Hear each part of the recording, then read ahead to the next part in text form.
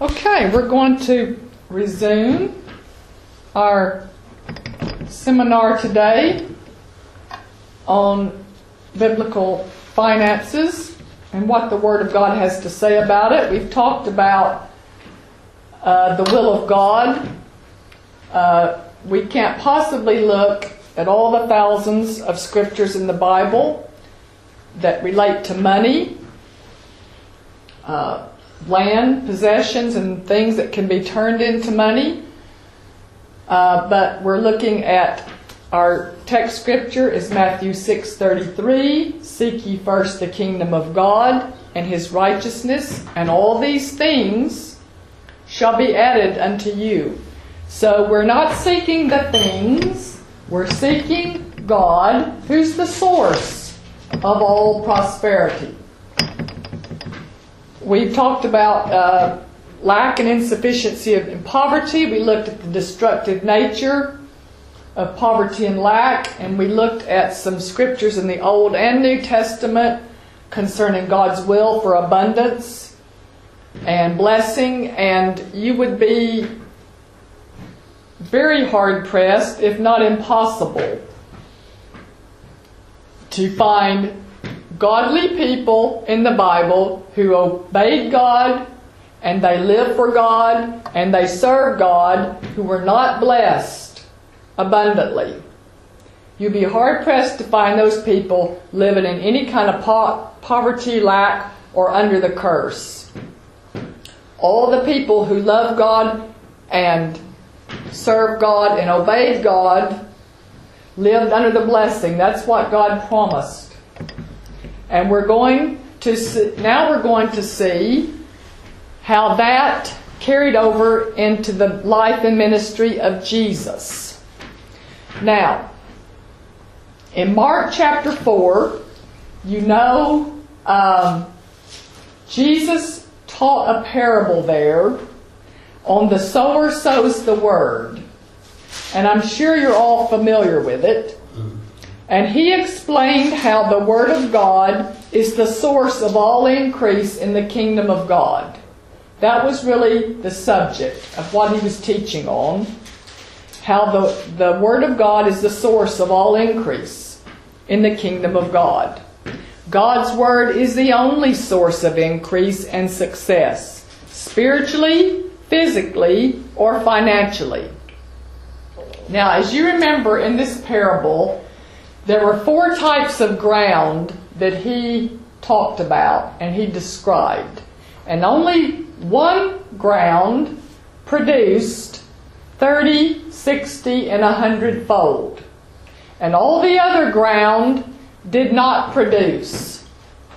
Now, 2 of these grounds that did not produce was ground that contained stones and ground that contained thorns.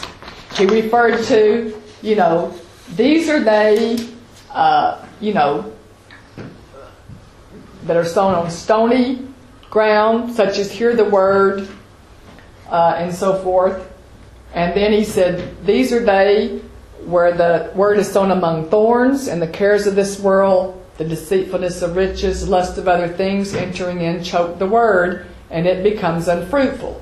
So one type of ground contained stones, and one type of ground contained thorns, and that stopped the Word of God from producing a harvest.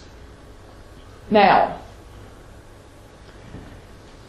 he explains why these 2 types of ground do not provide the proper environment for the Word of God to take root and produce a harvest of blessing in your life.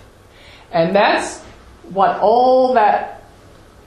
it was quite a long parable. That's what he was explaining, because when he finished, the disciples came to him and said, explain to us what this means. And that's what he was explaining, how the different types of ground either provide the right environment or the wrong environment for the Word of God to be able to take root and produce a harvest of blessings and increase in your life.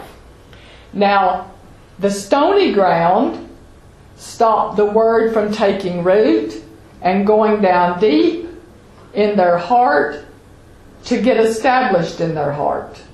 And the thorns that had already been sown into the ground, or the thorns that have already been sown in your heart, compete with the Word of God that you hear, and they choke it out so that it cannot manifest itself in your life. Now, these stones and these thorns represent things that you have been taught in past days. Things that you've been taught in church. Things you've been taught by your parents, teachers, experiences in life.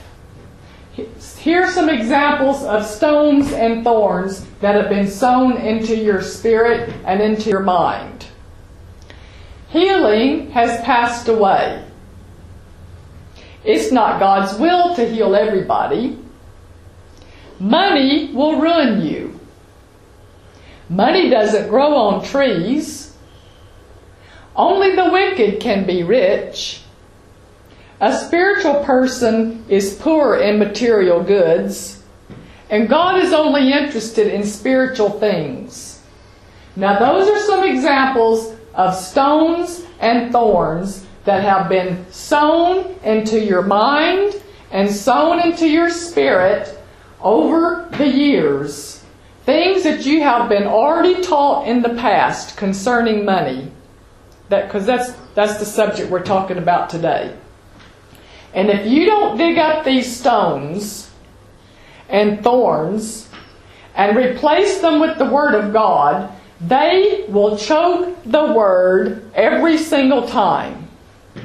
The things that you have already been taught about money, the things you have heard preached about money, the things that your parents taught you about money, all these phrases, all the things your teachers made, comments people have made over the years about money. All these things are coming through your ears, and you're hearing them.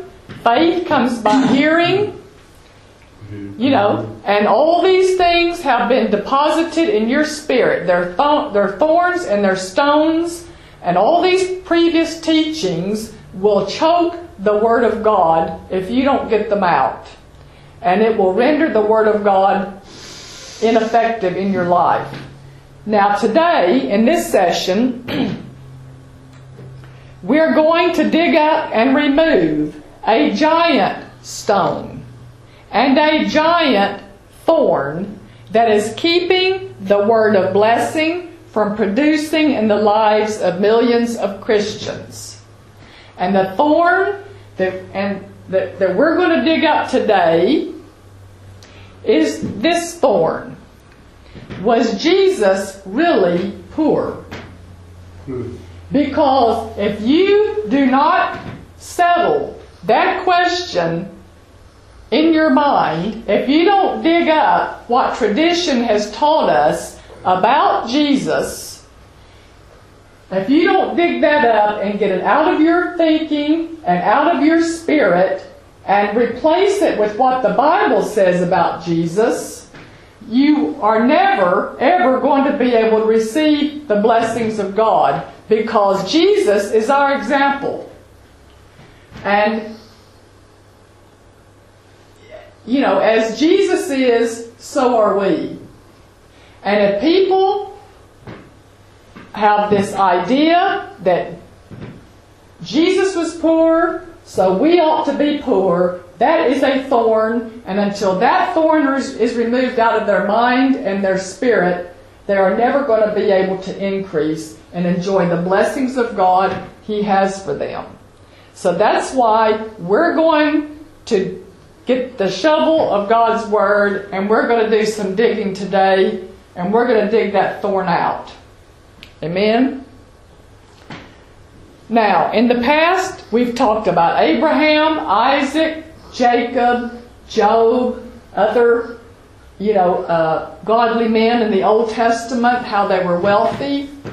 They were obedient to God. So we're not going to cover them again this time. But let's briefly look at a few others before we come to Jesus. I just want to briefly mention a few other godly men in the Bible, some of whom wrote the Bible, and that's going to lead us up to the very life of Jesus. Now, Moses wrote the first 5 books of the Bible, and as you know, he was the leader of Israel in his time. He was raised in the wealth of Egypt. He later became a shepherd, and then God called him to be leader over all of Israel. And even though he led a nation of slaves, they were not poor when they left Egypt. Because in Exodus 12, if you go back and read verse 35 and 36, at the instruction of Moses, he told the Israelites, go to the Egyptians and ask them for gold, silver, and clothes. Now, you know about the wealth of Egypt. Those people were doing all right. You know, they had the gold, the silver, and the clothes. And when the Israelites asked them for them, the miracle is they gave it to them. They gave them gold, silver, and clothes. So when they left Egypt, they were not poor anymore. They may have been poor for 400 years, but they weren't poor when they left Egypt. So, when Moses and the Israelites left Egypt, they weren't poor slaves anymore. So that man, you know, even though he made a bad mistake earlier in his career, and he wound up on the backside of the wilderness, you know, he had been brought up in wealth, and he led a nation of slaves, but when they left Israel, they were not poor. Now, David. Tradition lists David's CV as shepherd boy and eventual king of Israel. It ignores his vast personal wealth and what he did with it. In 1 Chronicles 29:3, David gave, in today's money, $1.8 billion of his own personal wealth to the building of the temple. This is over and above what the people brought. That was millions. But of his own personal wealth, he gave $1.8 billion of his own personal wealth to the building of the temple. That's how he just showed his devotion and his love for God. How many times in church have you heard a sermon on the psalmist David, the billionaire who wrote the Psalms? Did you ever hear that in church? No, I didn't either. I've been in church all my life. Nobody's ever described the man who wrote the Psalms as the billionaire David. But that's who he was. His son Solomon. In 1 Kings 10 verse 10, when the Queen of Sheba heard about Solomon and his connection with the name of God, she came to visit him. Now you've probably read about this before. Queen of Sheba heard about the wisdom of Solomon and the name of God that he served. She brought him, in today's money, the value of gold at today's price, she brought him $144 million worth of gold, precious gems, and valuable spices to give him. You can read it for yourself. 1 Kings chapter 10. Actually, let's just turn over there. And the Queen of Sheba, so she was doing pretty good herself, wasn't she? 1 Kings 10 verse 10.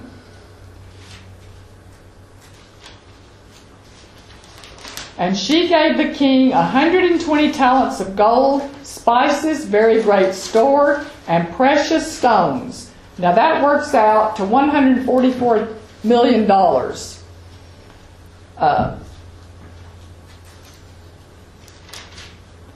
There came no more such abundance of spices as these which the Queen of Sheba gave to King Solomon.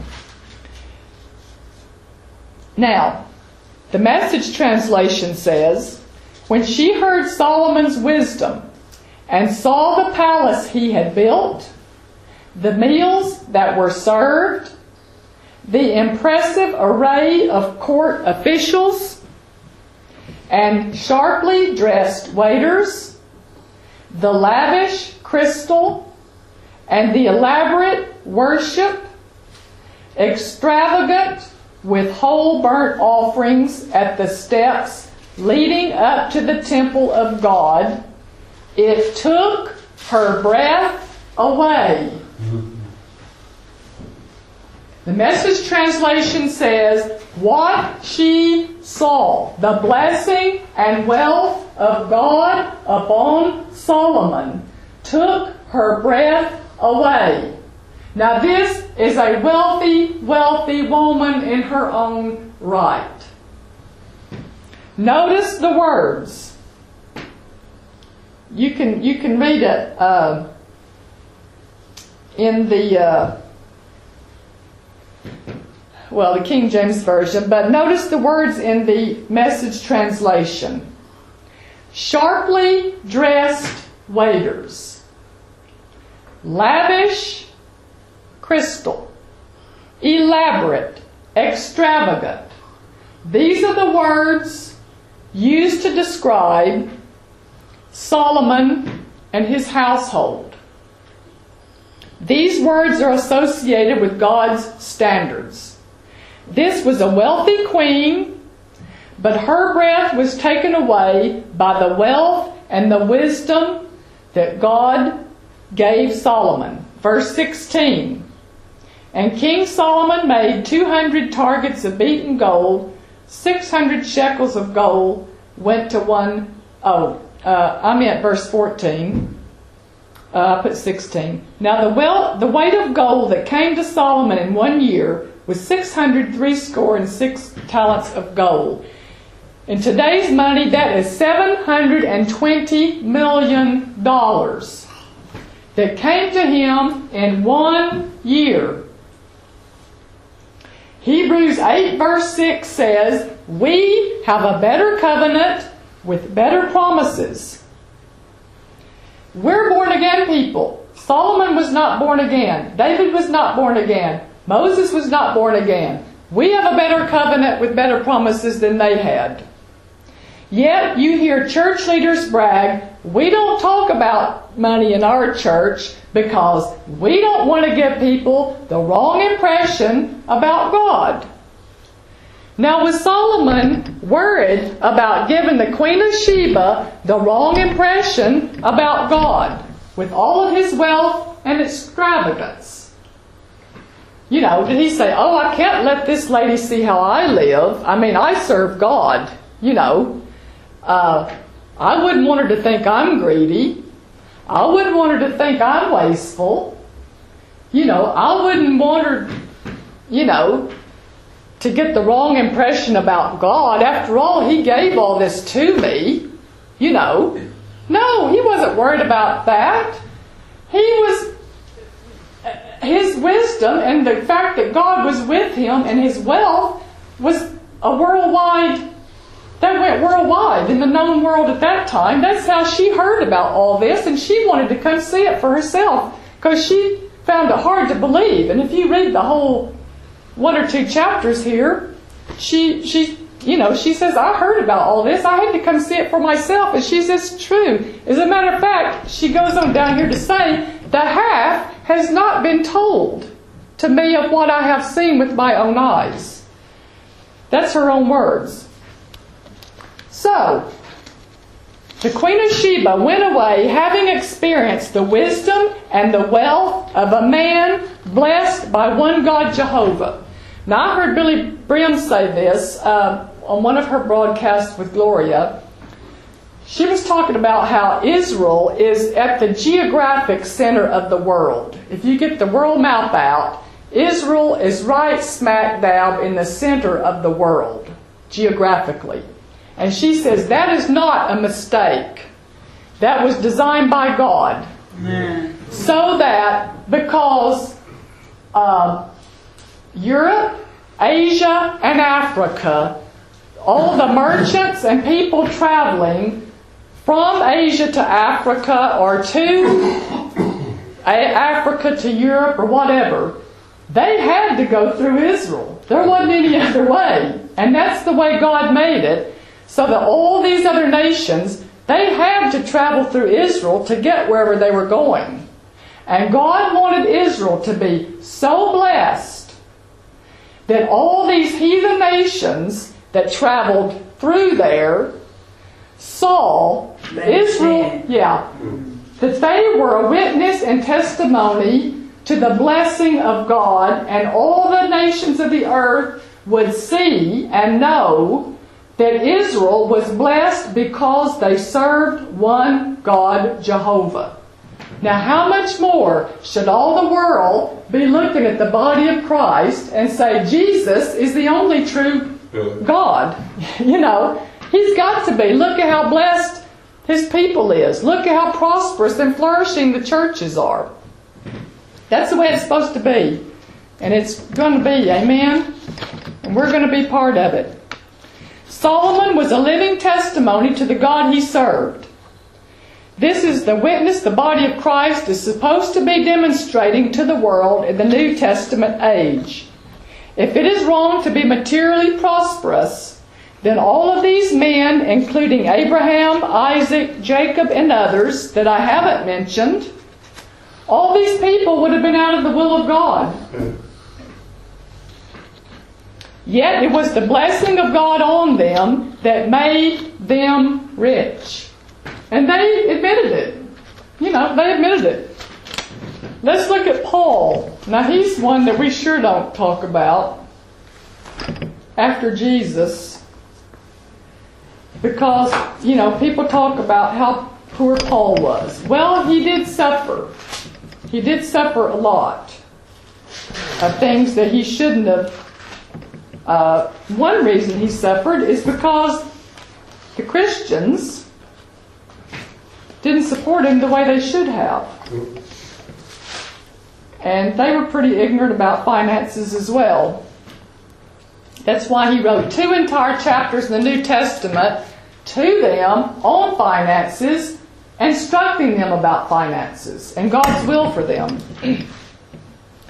Paul made 3 extended missionary journeys to the known world. Now, you don't think he walked the known world 3 times, do you?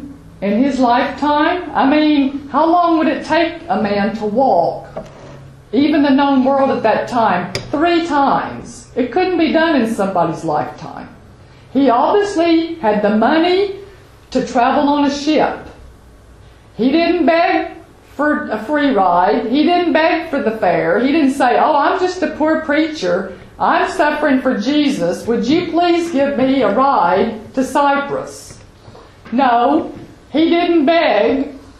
He had the money to pay for transportation, whether it was a boat or, you know, donkey, horse, whatever it was. In Acts 20, verse 34, it says,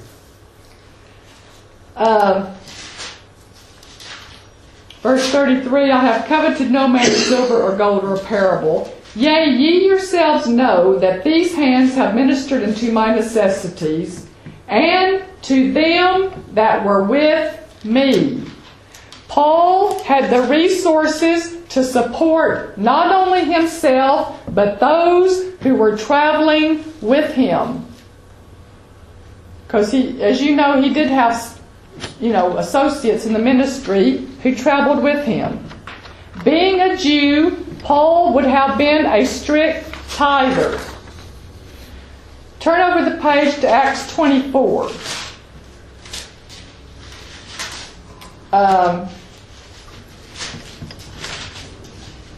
in verse, well, here, Paul was taken he was put in prison and held by the Roman governor Felix for 2 years. And it says, verse 24, and after certain days when Felix came with his wife Drusilla, which was a Jewess, he sent for Paul and heard him concerning the faith in Christ. And as he reasoned of righteousness, temperance, and judgment to come, Felix trembled and answered, Go thy way for this time. When I have a convenient season, I will call for thee. Now this is talking about Felix. He hoped also that money should have been given him of Paul, that he might loose him. He kept Paul in prison for 2 years, hoping to receive a bribe from Paul to let him out. Now, you don't hope for a bribe from a poor preacher. Paul must have had a reputation of having money, and you don't bribe a poor person. You only bribe people that you know have got money. So Paul must have had the reputation, at least it got back to Felix somehow, that this man's got enough money. If you hang on long enough, you might get a bribe out of him. He might just bribe you to get out of prison. So he held Paul 2 years hoping to receive a bribe of money from him to let him go. But he didn't. Paul didn't do that. But he obviously must have had the money, because you don't bribe a poor person. Paul wrote at least 1/4 of the New Testament and devoted 2 entire chapters of 1 Corinthians to the subject of finances. He also referred to finances in the life of the believer in Philippians 4. This is not the description of a poor preacher. Now, let's look at the life of Jesus. Was Jesus really poor? Or you could title this, What You Were Never Told About Jesus in Church. A proper examination of the Scriptures will prove this tradition to be untrue. Now, this is a major thorn that's choked the Word of God out of the hearts of people, and we're going to dig it up. Religion does not want you to identify with your new life in Christ. It wants to keep you in a state of sin consciousness, poor in spirit, and poor in the bank account. Religious tradition wants you to identify with a poor, barefooted, homeless man from Nazareth called Jesus, who wore a white sheet, had long scraggly hair, with 12 other homeless-looking people following him around for handouts from town to town. That's the Jesus religion wants you to identify with. Your mind will not give up the poor Jesus image until the stones and thorns of traditional teaching have been dug up to give room for the Word of God to reveal to you that Jesus was not poor. Now, let's start at the birth of Jesus. Let's turn over to Matthew, chapter 2. Matthew chapter 2. Jesus was treated like a king from the time he was born. His birth was announced by a host of angels. Yes, Jesus was born in a stable, but he did not stay there. It was a temporary circumstance that Joseph had no control over. They had come to town to pay their taxes, and there were no vacant hotel rooms available. So that's how they wound up in the stable. Now, let's look at Matthew 2, verse 1. Now, when Jesus was born in Bethlehem of Judea in the days of Herod the king, behold, there came wise men from the east to Jerusalem. Now, notice, here's another tradition.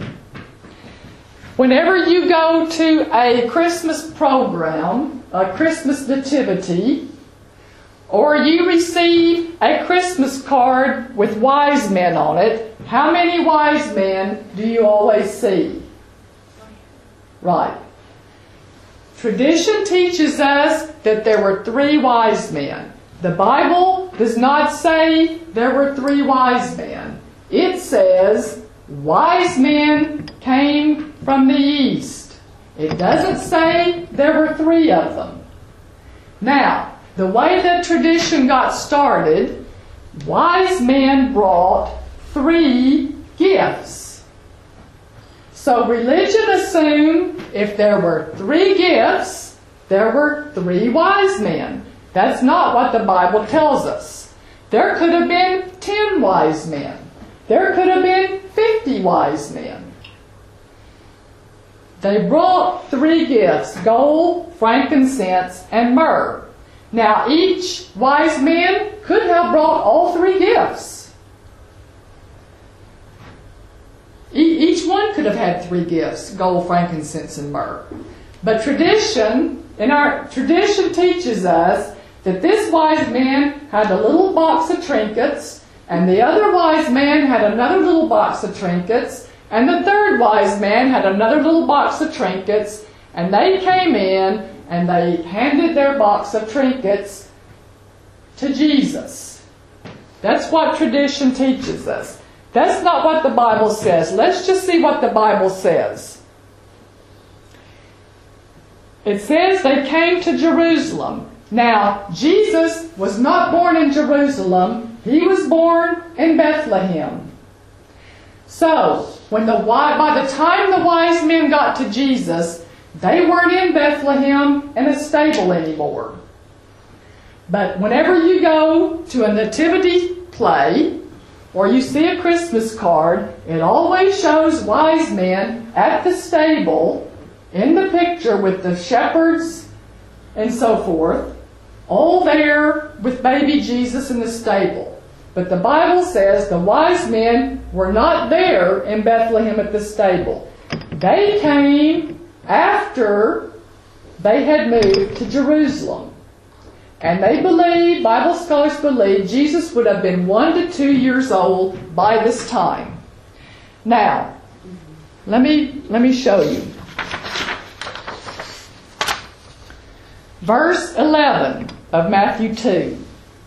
And when they were come into the house, it doesn't say when they were coming to the stable. It says when they were coming to the house, they, the wise men, saw the young child with Mary his mother, and fell down and worshipped him. So Bible scholars believe that Jesus was probably 1 to 2 years old, because as you remember, when Herod found out, about Jesus, and it scared him so bad, he ordered all the male babies in Jerusalem, 1 to 2 years old, to be killed. So Jesus would have had to have been in that age group. He would have had to have been 1 to 2 years old by the time the wise men got there.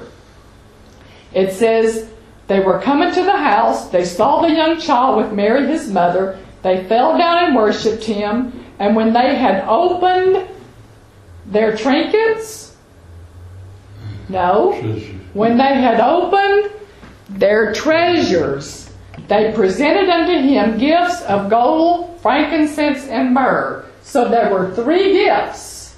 We don't know how many wise men there were.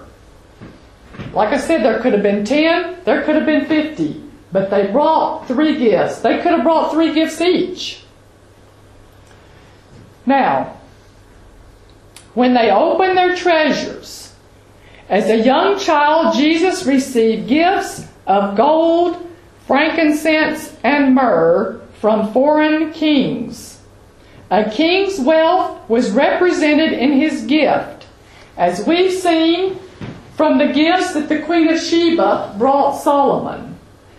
You know, there was a protocol, and there still is today. You know, when one diplomat, ambassador visits another ambassador, or one president of a country visits another president of a country, they always take them a gift, you know. And it's a substantial gift, usually.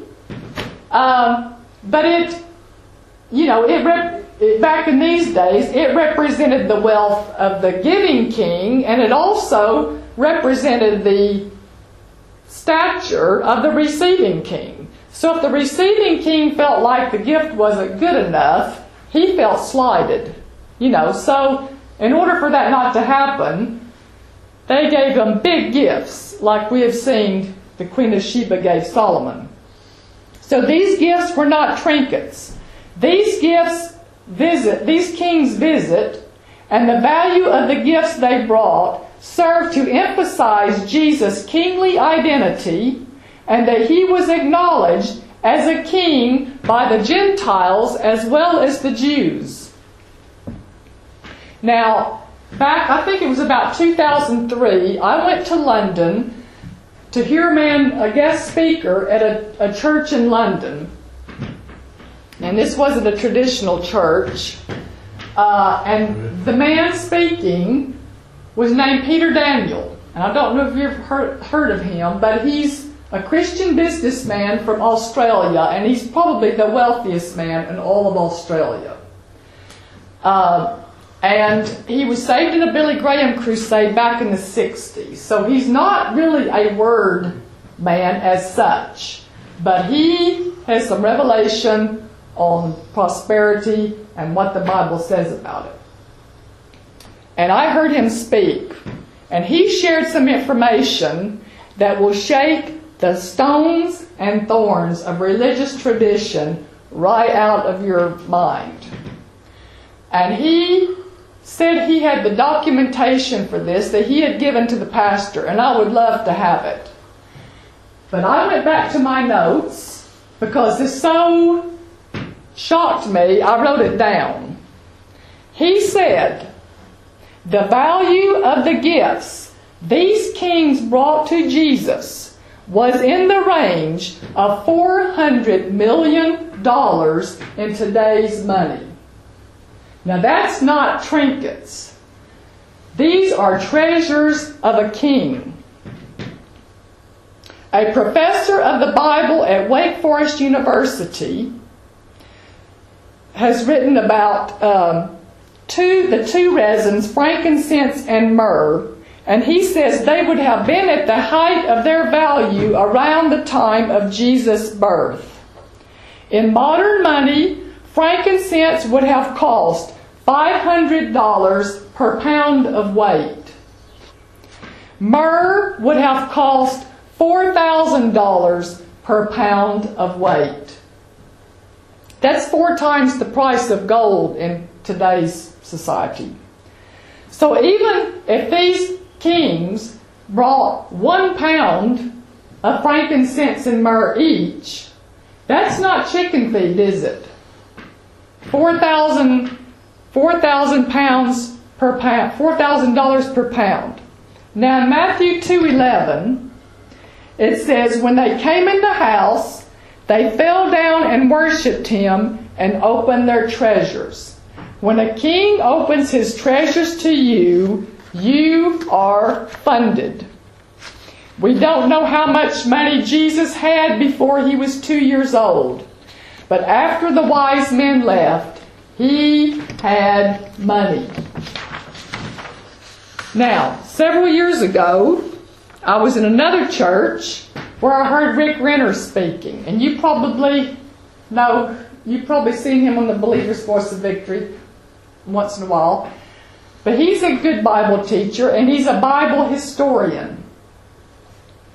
And he was not preaching on the subject of biblical finances, but he shared some background information that gives us more insight into the environment in and around Nazareth where Jesus grew up. Now, he talked about a city 2.5 miles from Nazareth called Sepphoris. I hope this is...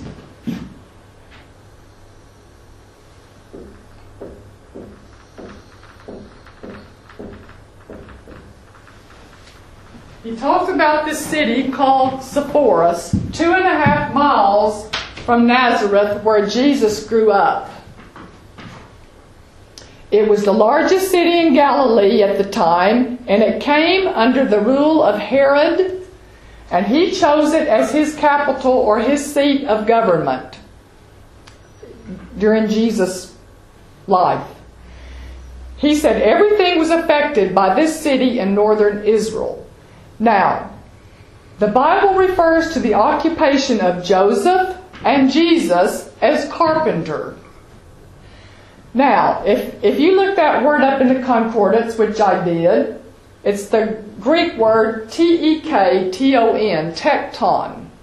Now, Rick Renner and other Bible scholars suggest that this occupation was not limited to woodwork, like a carpenter would be limited to building with wood. But it would also include highly skilled craftsmen who inlaid mosaics, led construction sites, men who cut stones, and inlaid precious gems in jewelry. Now, I had another newspaper article here. Here it is. That kind of confirms this information that Rick Renner was talking about. This was written by a GP from London. Now, he's done some study along this line. And this article says, Jesus was really the son of a middle-class architect. Now, we never heard that in church either, had we? We heard that poor carpenter Joseph, he nails a few chairs back together. That is not what the word carpenter meant. They were also highly skilled stone cutters, inlaid mosaics, precious stones and gems. One of the mosaics uncovered in this town of Sepphoris had over 1 million stones in it. Just one mosaic had over 1 million stones in it. So this was very highly skilled work. Rick Renner says that Joseph was the manager of a construction site in Sepphoris, and other scholars also believe that Joseph and Jesus helped to build this town or reconstruct it. Apparently it had suffered some damage or, in a war or something. It is how Jesus knew about the rich, how he knew about the Pharisees and the hypocrites. It had the largest banking system in the world. Mary's parents lived in Sepphoris, and there were no poor people there. Jesus did not grow up in a small, closed-minded community. So you can see how this religious teaching is beginning to be pulled back, and we're beginning to see the truth of the environment and society that Jesus really grew up in. Now let's turn to John chapter 4.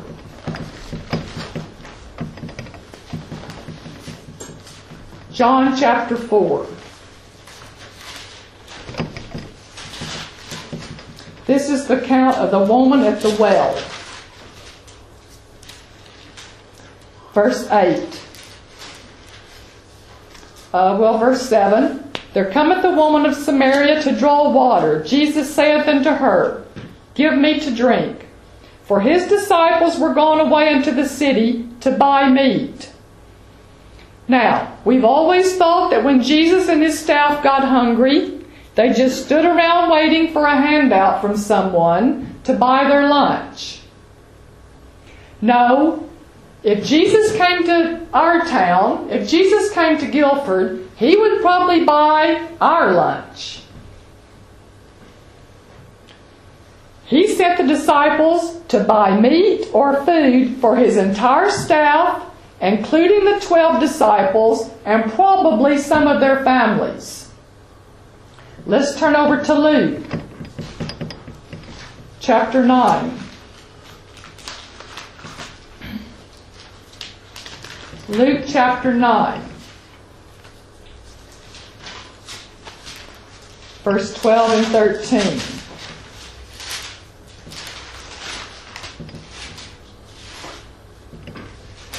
And when the day began to wear away, then came the 12 and said unto him, Send the multitude away, that they may go into the towns and country around about, and lodge, and get victuals, for we are here in a desert place. But he said unto them, Give ye them to eat. And they said, We have no more but 5 loaves and 2 fishes, except, or unless, we should go and buy food for all these people. Now, the disciples assumed that Jesus had the money to physically go buy food for 5,000 people, or over 5,000 people. 5,000 men. These disciples took Jesus literally, so he must have had the money for them to go buy it.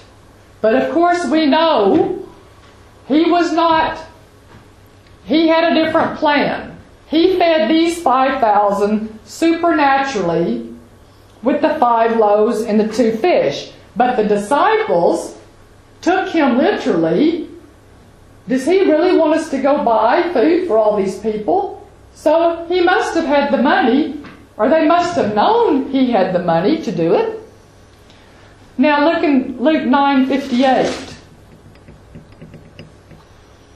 Some people think Jesus did not have a house to live in, and they use this scripture to prove it.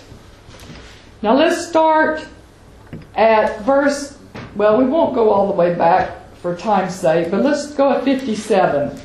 And it came to pass that as they went in the way, a certain man said unto him, Lord, I will follow thee whithersoever thou goest. And Jesus said unto him, Foxes have holes, and birds of the air have nests, but the Son of Man hath not where to lay his head.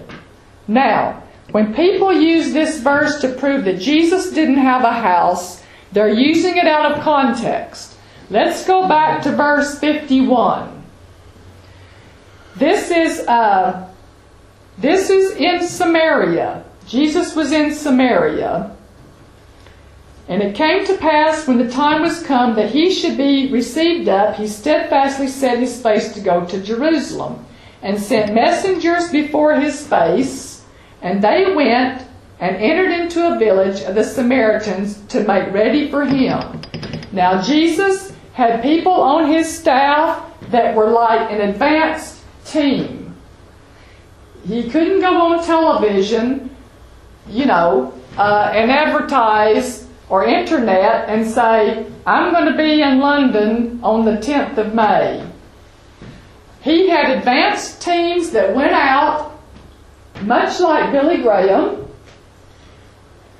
Billy Graham would send a team of people over to England months in advance of when he's coming, and they began to plan, the trip and where it's going to be, and advertise it and all that in advance before Billy Graham got here. Well, that's much the same thing Jesus was doing. He sent out an advance team to villages ahead of him to start spreading the word that Jesus is coming.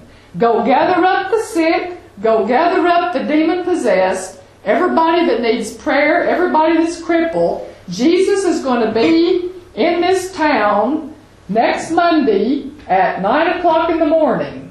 And that was their job, to go out in advance and start letting people know when Jesus was going to be there and where he was going to be. Now, in this particular case, he was in Samaria.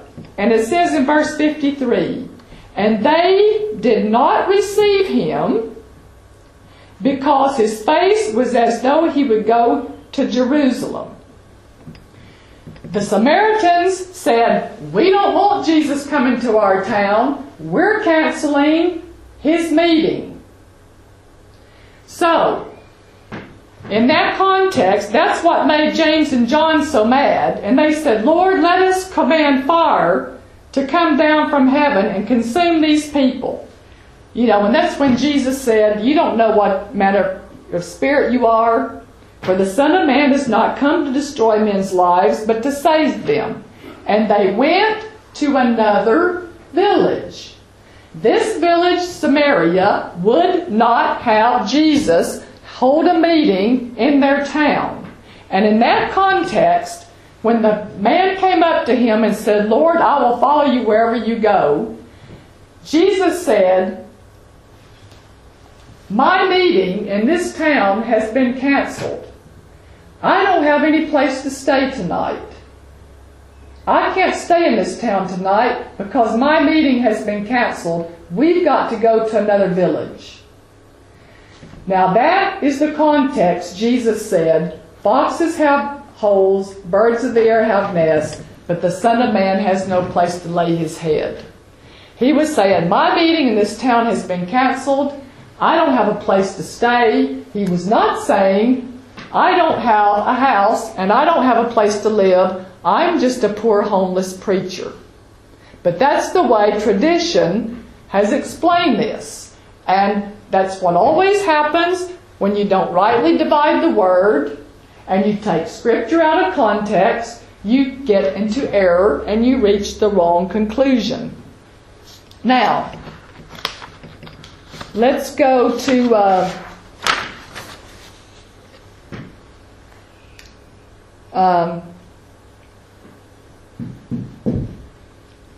let's go to John 1, and then I think we'll take another little stop. John 1.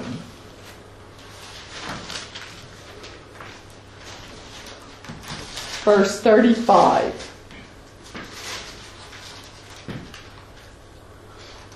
Again the next day, after John stood, two of his disciples, and looking upon Jesus, this is talking about John the Baptist, and looking upon Jesus as he walked, he saith, Behold the Lamb of God.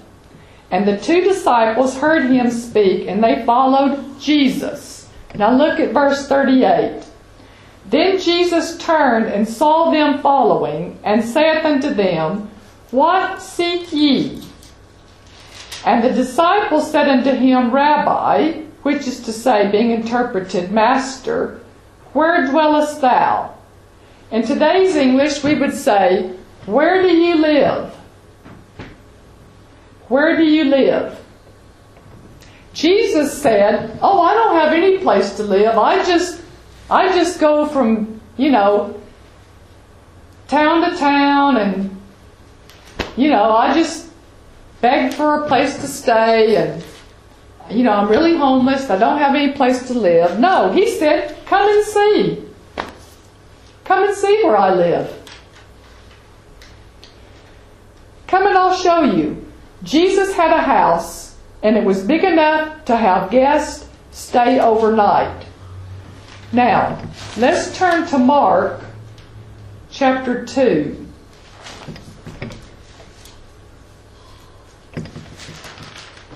Now, this is just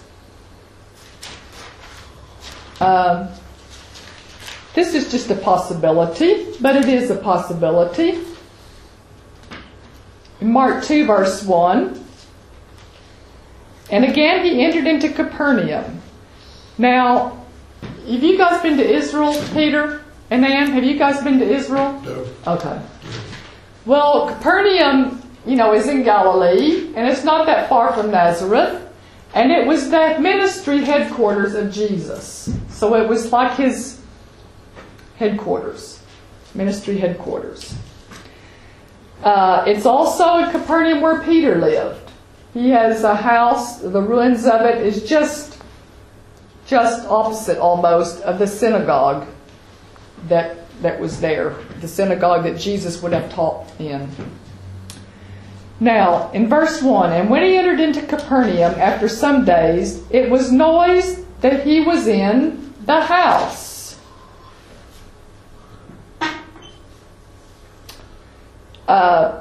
It doesn't say that he was in a house or he was in Peter's house. We know Peter had a house also in Capernaum.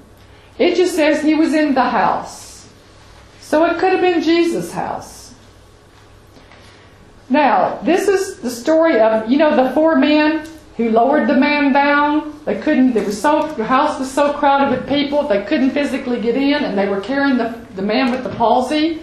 And what does it say? They went up on the roof, and they did what? They tore the hole in the roof, tore the tiles off, and they lifted this man down into the house so that they could get to Jesus. Now, this is just a possibility, but this might explain, if this was Jesus' house, this would explain why the owner did not get upset when the men tore the tiles off the roof to lower the sick man down into the midst. If it's anybody else, they would have probably said, "What are you doing to my house? How dare you tear the roof off my house? Do you know how long it took me to build that roof?" That's what he already knew. Jesus did. If it was his house, he wouldn't have been upset, would he? He knew it was going to happen beforehand, didn't Yeah, and he could have repaired it. Yeah. He's a carpenter. He could have built his own house. Why not? If he helped rebuild that city of Sepphoris, he certainly could have built his own house. Probably did. Yeah. And it wasn't a shabby house either, if he built it. Jesus never did anything shabby. Oh. Hallelujah. He couldn't. Hallelujah.